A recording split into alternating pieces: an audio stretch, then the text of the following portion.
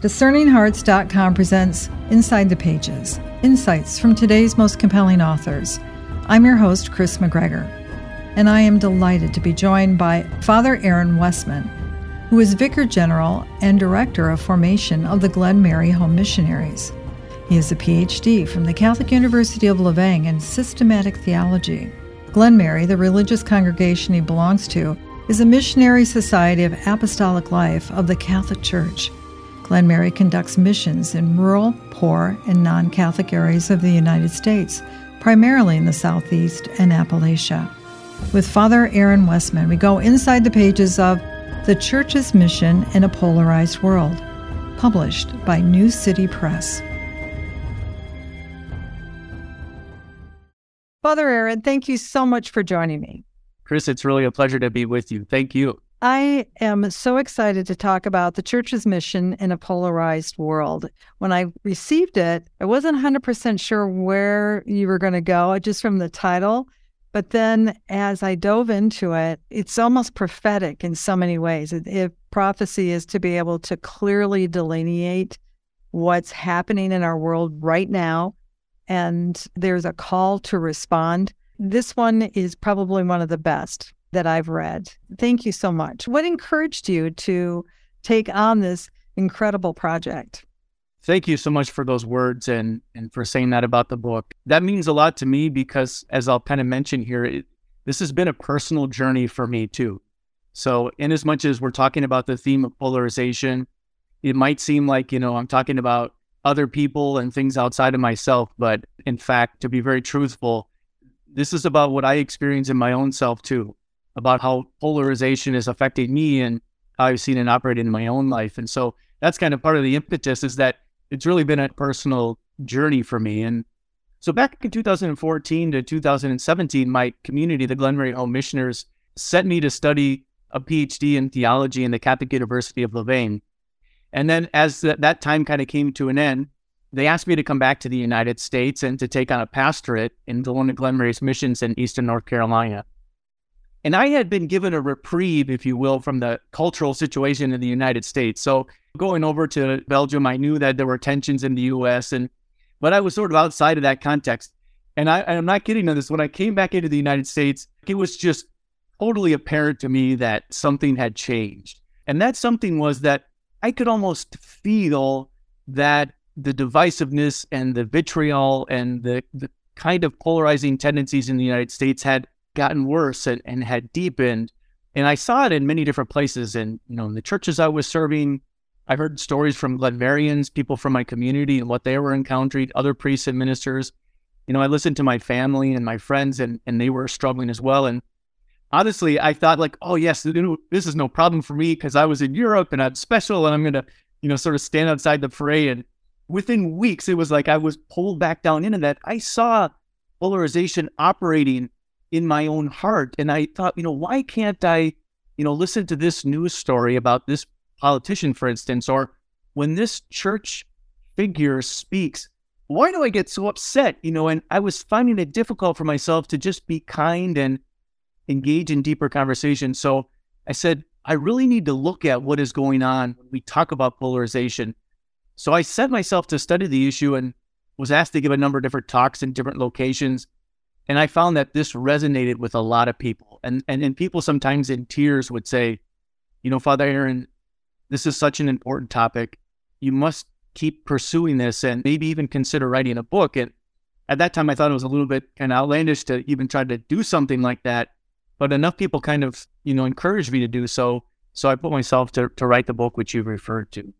What I found so compelling about it is that in so many different avenues of our life, as you bring forward, there has crept in this divisiveness. It's so clear, it is polarization, but I don't think we realize we've been pulled apart and set in separate places. For an individual, we may feel we're the ones that are in the middle and everybody else around us is insane. And you almost want to scream, don't you realize it? But then our voice screaming becomes a part of that unbelievable cacophony of sound and noise. And And it's been devastating, hasn't it? Absolutely. And, a couple of things to your point there. The first thing is when people hear about the book that I wrote and they think about the theme of polarization, I think a lot of people's first initial response is, I don't want to come near that because I'm going to get sucked into the negativity. This me meeting that's probably going to be pushing a particular agenda. I might be sucked into like partisanship and political rancor. I want to just say that what I really try to do in the book is give us the ability to step back from the negativity and from the vitriol and really try to gain a perspective on what is happening. Because I think that in general, we all are pretty good people. And as I say, and as I use in the metaphor, we've been sucked into the hurricanes of polarization. And oftentimes those hurricanes are affecting us and influencing us in ways that we really are unaware of. And in some cases, it's because of the way in which society and culture has developed over the last 5 or 6 decades. So we find ourselves in a hurricane, sometimes not even noticing or knowing that we're in a hurricane, but it's influencing us. And so my job was hopefully to try to help us step back and gain a perspective so that we can kind of take a hold of our lives, especially as Christians, and sort of regain what it means for us to follow Jesus in the particular moment that we're living in. Words matter, don't they? And that's one of the things that you bring forward in the book, that when we use terms like a war, we're at war, it's a little different because when we see war, it evokes fear. Yeah. And the opposite of faith is fear, I think, in many ways. But that fear fuels so much of the dialogue and the conversation, and it's been like a mushroom cloud, particularly, I would say, at least in the last 10 or maybe 15 years. But it has its origins, too, where even in the place where we're supposed to find that anchor within the church, this is difficult to talk about, but even in that anchor of the church, when we found out so much about what we could say a very sad, sinful underbelly that needed to come out and be exposed, but it made us question that anchor, didn't it? Yeah, and I try to be as sensitive as possible in talking about the church and us as the body of Christ, because as you can imagine, I'm a Catholic priest, I'm a missionary. My life is dedicated to going to places where Catholicism has never been before and bringing the gifts of the church. So I love the church. It's my mother. It gives me my life and my identity. And I know it does for many other people too. And so when I provide what might be some kind of like perhaps some critical remarks or some things that we might want to think about within the church about how we maybe aren't necessarily living as the disciples that Jesus desires of us, I tread lightly and I try to be as sensitive as possible. And I do that by actually providing an examination of conscience for us. And I say, think about this for yourselves as I will think about this for myself. How have I given way to divisiveness, to vitriol? How am I utilizing, as you mentioned, that war metaphor to sort of influence me when I think about my life as a disciple? And when I think about how I'm going to engage the other, right? It might be the political other. It might be the religious other. It might be somebody who's never heard the gospel before. What is the lens through which I look to understand and really interact with that person? And as I show in the book, it's not, again, I tread lightly and sensitively, but this whole rhetoric of the culture wars, which kind of emerged in the U.S. in the 80s and the 90s. And at that point, it was very much a political kind of way of seeing and understanding, but was really brought into the church. And I think quite insidiously, so secretively, without us kind of even knowing that we were doing it, right? It's kind of difficult at times. And now that metaphor is really, in some cases, it really infuses the way we see ourselves engaging in evangelization. In other words, we're in a culture war for the soul of America, and we as Christians need to identify the enemy and defeat them and take them out. And what I try to do is really kind of uncover why that's so problematic for us as Christians. And I use a lot of, the images that Jesus provides and also the example of Jesus himself to say, here's what Jesus is providing to us. Here's what the war metaphor is encouraging, and see how these two are divergent. And can we move ourselves to embrace more fully that is the gospel and the metaphors and the images that Jesus provides. And then, of course, the lives of the saints, as I show in a number of examples in one of the main chapters. Yeah, that's a very difficult area for some to really begin to process in their hearts, because sometimes when you read the scriptures, I mean, you will hear St. Paul use those kind of battle imageries, and that there was the war that took place long before we were even created between the angels, and how we have to be prepared. And yet, St. Paul, in context, is also talking about the love of your neighbor and how you treat and love, and all the other epistles, James and John, of course. But then, as you said, the very heart of the gospel. How did Jesus look at this, and how did he approach it? And that's important for us to keep all of that in context, and not just pick out things that serve the purpose. Does that make sense, or am I being too general? No, absolutely. And so I think one has to be very nuanced, and I try my best to provide that nuance which you're emphasizing in the book. And so the first thing is I say, I'm not dealing with actual war here or just war theory or what we talk about self-defense. That's a whole other topic for moral theologians, which is a different subject. And I'm also not dealing specifically with spiritual warfare, which is really definitely a part of our tradition. And that does have a place. I mean, there's a lot of imagery, particularly in St. Paul, but also in the fathers of the church, that we really, in one sense, we don't want to dialogue with the devil, as I joke with some people, right? We don't want to encounter and engage with the devil. In one sense, that is a war and a battle that we should be very careful with. And again, I nuance that and sort of set that aside. But what I'm really referring to here is when we see another human being, for instance, we know that we've been called by Christ to share the gospel with that person.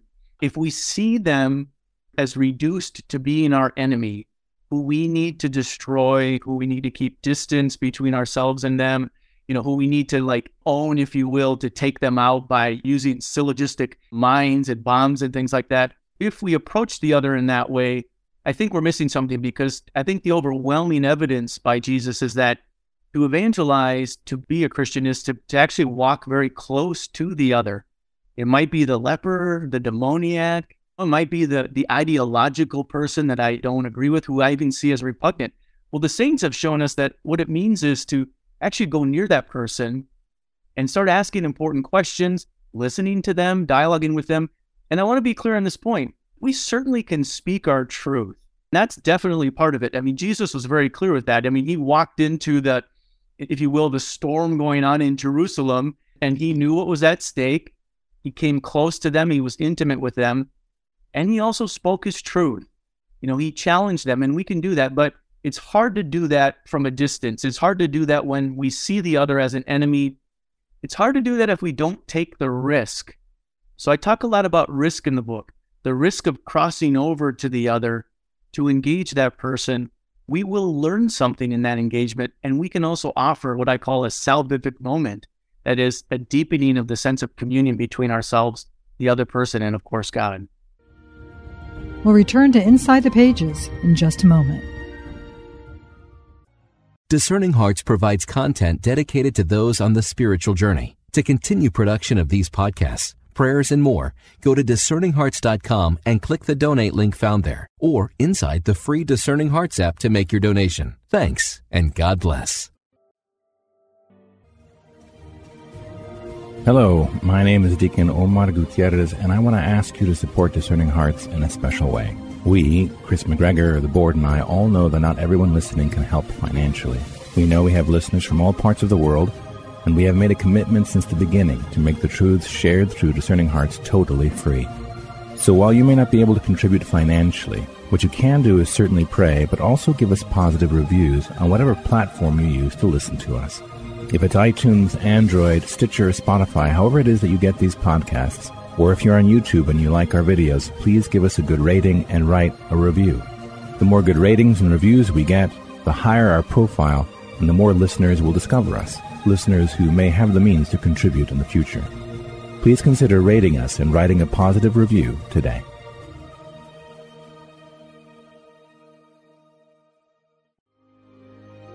We now return to Inside the Pages. Father Aaron, I couldn't help it as I was reading this, is that I hope you'll forgive me, but you're like the good son of Francis de Sales.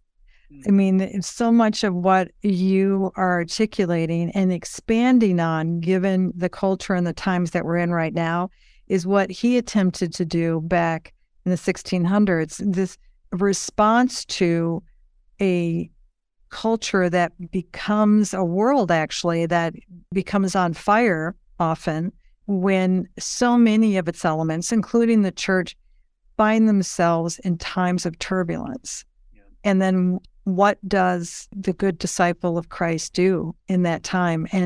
But first you have to be aware of the circumstances you're in, correct?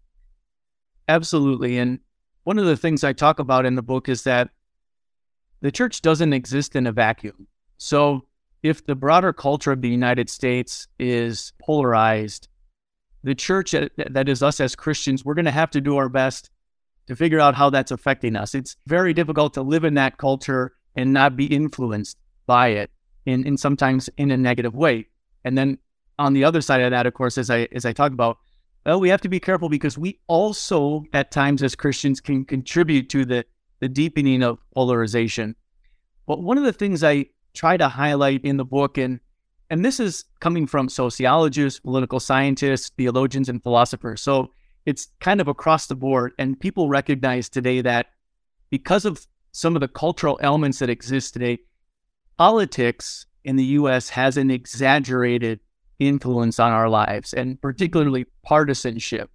And it's kind of interesting to think about that, but in the sense that is the strongest wind in the hurricane, which is influencing us today.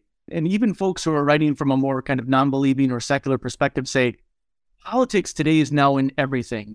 And that wasn't the case 50 years ago in the United States. You could live your life 50 years ago and have conversations and be involved in boards and community and civic organizations. And you didn't have to be, sort of all the time encountering this logic of politics today and some of the negativity today. But today, because of the 24-hour news cycle, because of elements of social media, because of what politicians have learned is effective in getting people to get out to vote, politics has kind of seeped into everything. And for us as Christians, that's a challenge and a problem because our first priority is to be Catholic, to be Christian, and then to be an American, and then to be a Democrat or Republican, for instance, right?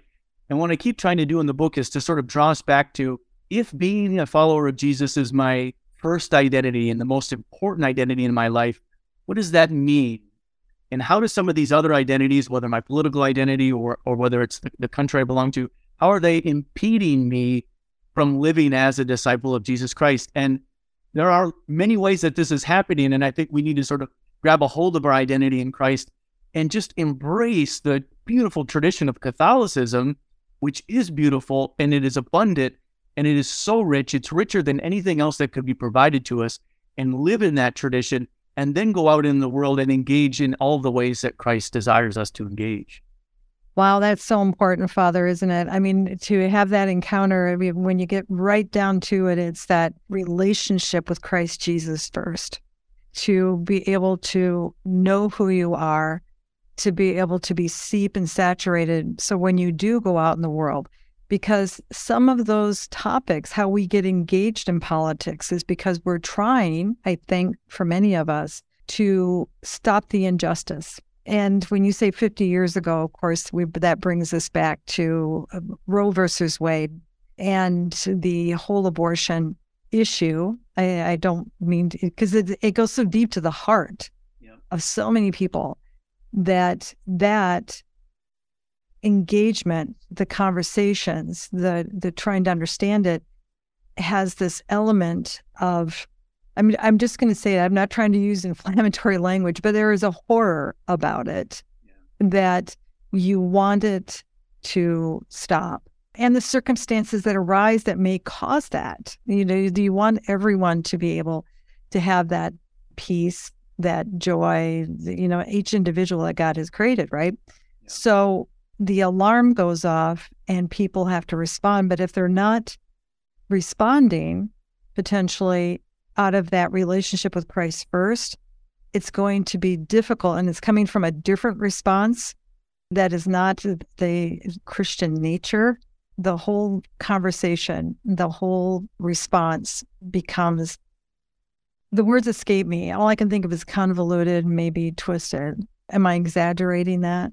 I don't think you are. And that's, I think, from time immemorial, from when the church existed, that's kind of always been the challenge. So the church is not called to be sectarian in a sense, right? To be removed from society, but we're called to go out into society and influence the world around us with the whole spirit of the gospel, right? And what a great task that we've been invited to.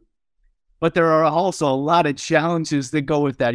So I'm a missionary by training and by vocation, and I know that full well in my own life, So if I want to go to a particular place in the world where there seems to be darkness, in as much as I cross over to that, I've always got to be thinking about, okay, now that I've crossed over into this seeming area of darkness, how am I being influenced, right? How am I being changed?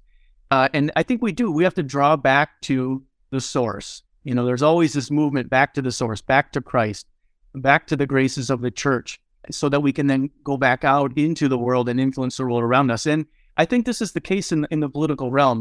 We can't be quietists. We can't remove ourselves from engaging in politics. In the United States, the situation exists such that we only really have so many options to kind of choose from. And when there are really important issues, we want to engage those issues. We want to influence that political scene. We want to protect life in all of its forms. So sometimes we kind of have to make small compromises, like we have to join with a group that we think will help influence this issue. But as we do that, we always have to ask the question, am I staying rooted in the gospel, right? Or am I being overcome by vitriol and negativity, by the war metaphor, if you will, right? Am I challenging whatever party it is that I belong to? Am I challenging them to embrace the fullness of, that is the teaching of the church, right? The social teaching of the church. Am I willing to stick my neck out? Which again, I go into the book. It's very hard for us to do that. And in particular today, to stick our neck out to say like, can we think about this differently? Can we approach it from just a different perspective? Can we dream and imagine that our politics would be different than kind of what we've reduced it to today? In a sense, we can really be leaven. I think that as Christians and Catholics can be leaven in the political scene today, but we have to ask ourselves the question, how is politics affecting us? How is it impeding us from really living as Jesus' disciples? And I'm asking myself that question. So, I'm holding a mirror up to myself saying like, how do I need to change? And what is Jesus inviting me to today? What's Jesus asking me to discern? I love that, to discern. The thing is, I think, again, we go back to that, whether it's a war or maybe we look at it as a storm. And there is a storm that is tossing everyone in every direction. And for the Christian, we're called to be the lighthouse on the edge. Maybe not all of us if we're not ready yet, or maybe we don't feel fully anchored in our relationship with Christ. And we need to work on that and build that up and work in our families. But then as we go out in the world, are we a bright light which He is shining through us, or have we become darkened? Because that's what we're told in the scriptures. It was just He abides in us, but when we sin, it becomes darkened and we don't assist. And what I mean by that is the lack of virtue, the words that come out of our mouths, the way we describe other people. Detraction, if I'm not mistaken, is still a sin.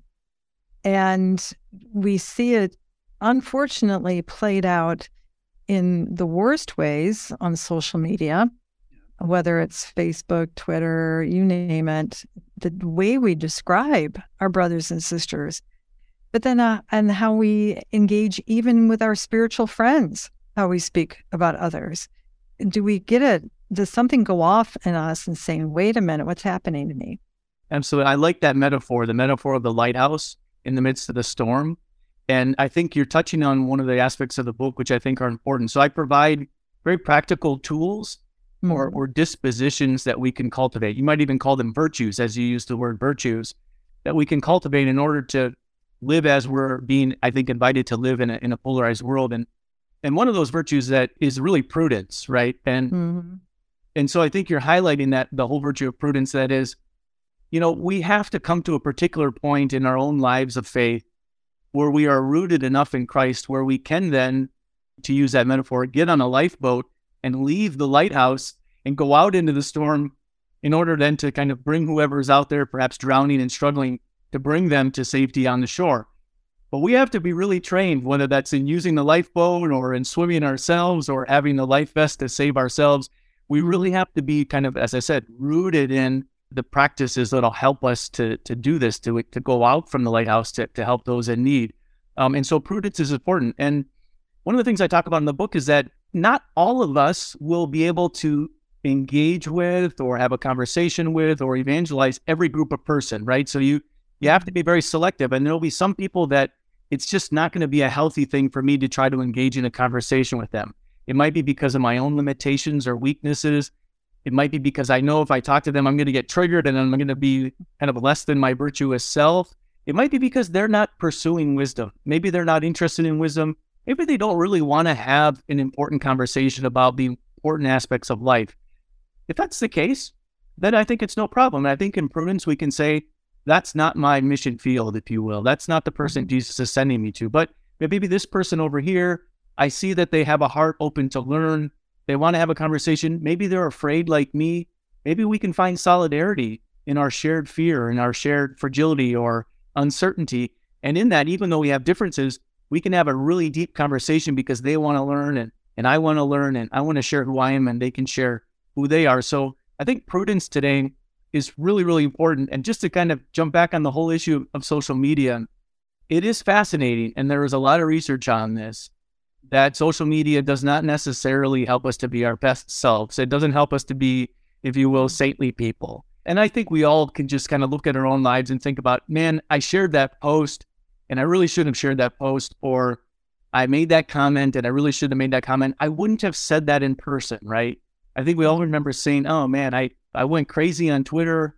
I never would have done that in person. So there is a way in which, because of the rise of social media, that in a sense we are acting in ways that we maybe wouldn't in person. There's a certain anonymity to it. Also, there's a whole lot written and researched on the algorithms of social media, that they will be giving us those stories and those comments and those posts that will keep our attention. And so often what it is that keeps our attention is the negative comments, the negative posts, the posts that cast the out group, so-called, in a negative light. So we're seeing, I think in an exaggerated way, a lot more negativity and vitriol from what we're taking in on the internet. And in a sense, I think, as people would say, we're kind of addicted to it. And once that addiction, it starts to sort of seep into who we are, and it's very hard to avoid it. And again, I think we start to see, I'm not really who I want to be because of my engagement in various forms of media. We'll continue our conversation in our next episode. With Father Aaron Wessman, we've gone inside the pages of The Church's Mission in a Polarized World. To learn more about this book or to obtain a copy, go to newcitypress.com, the website for its publisher, or you can find it at any fine Catholic bookstore. To hear and or to download this conversation, along with hundreds of other spiritual formation programs, visit discerninghearts.com. Or you can find it within the free Discerning Hearts app or whatever platform you use to stream your podcasts. This has been a production of Discerning Hearts. I'm your host, Kris McGregor. We hope that if this has been helpful for you, that you will first pray for our mission, which is to offer authentic and rock-solid spiritual formation freely to souls around the world. And if you feel is worthy, please consider a charitable donation, which is fully tax deductible, to help support our efforts. But most of all, we hope that you will tell a friend about discerninghearts.com and join us next time for Inside the Pages, insights from today's most compelling authors.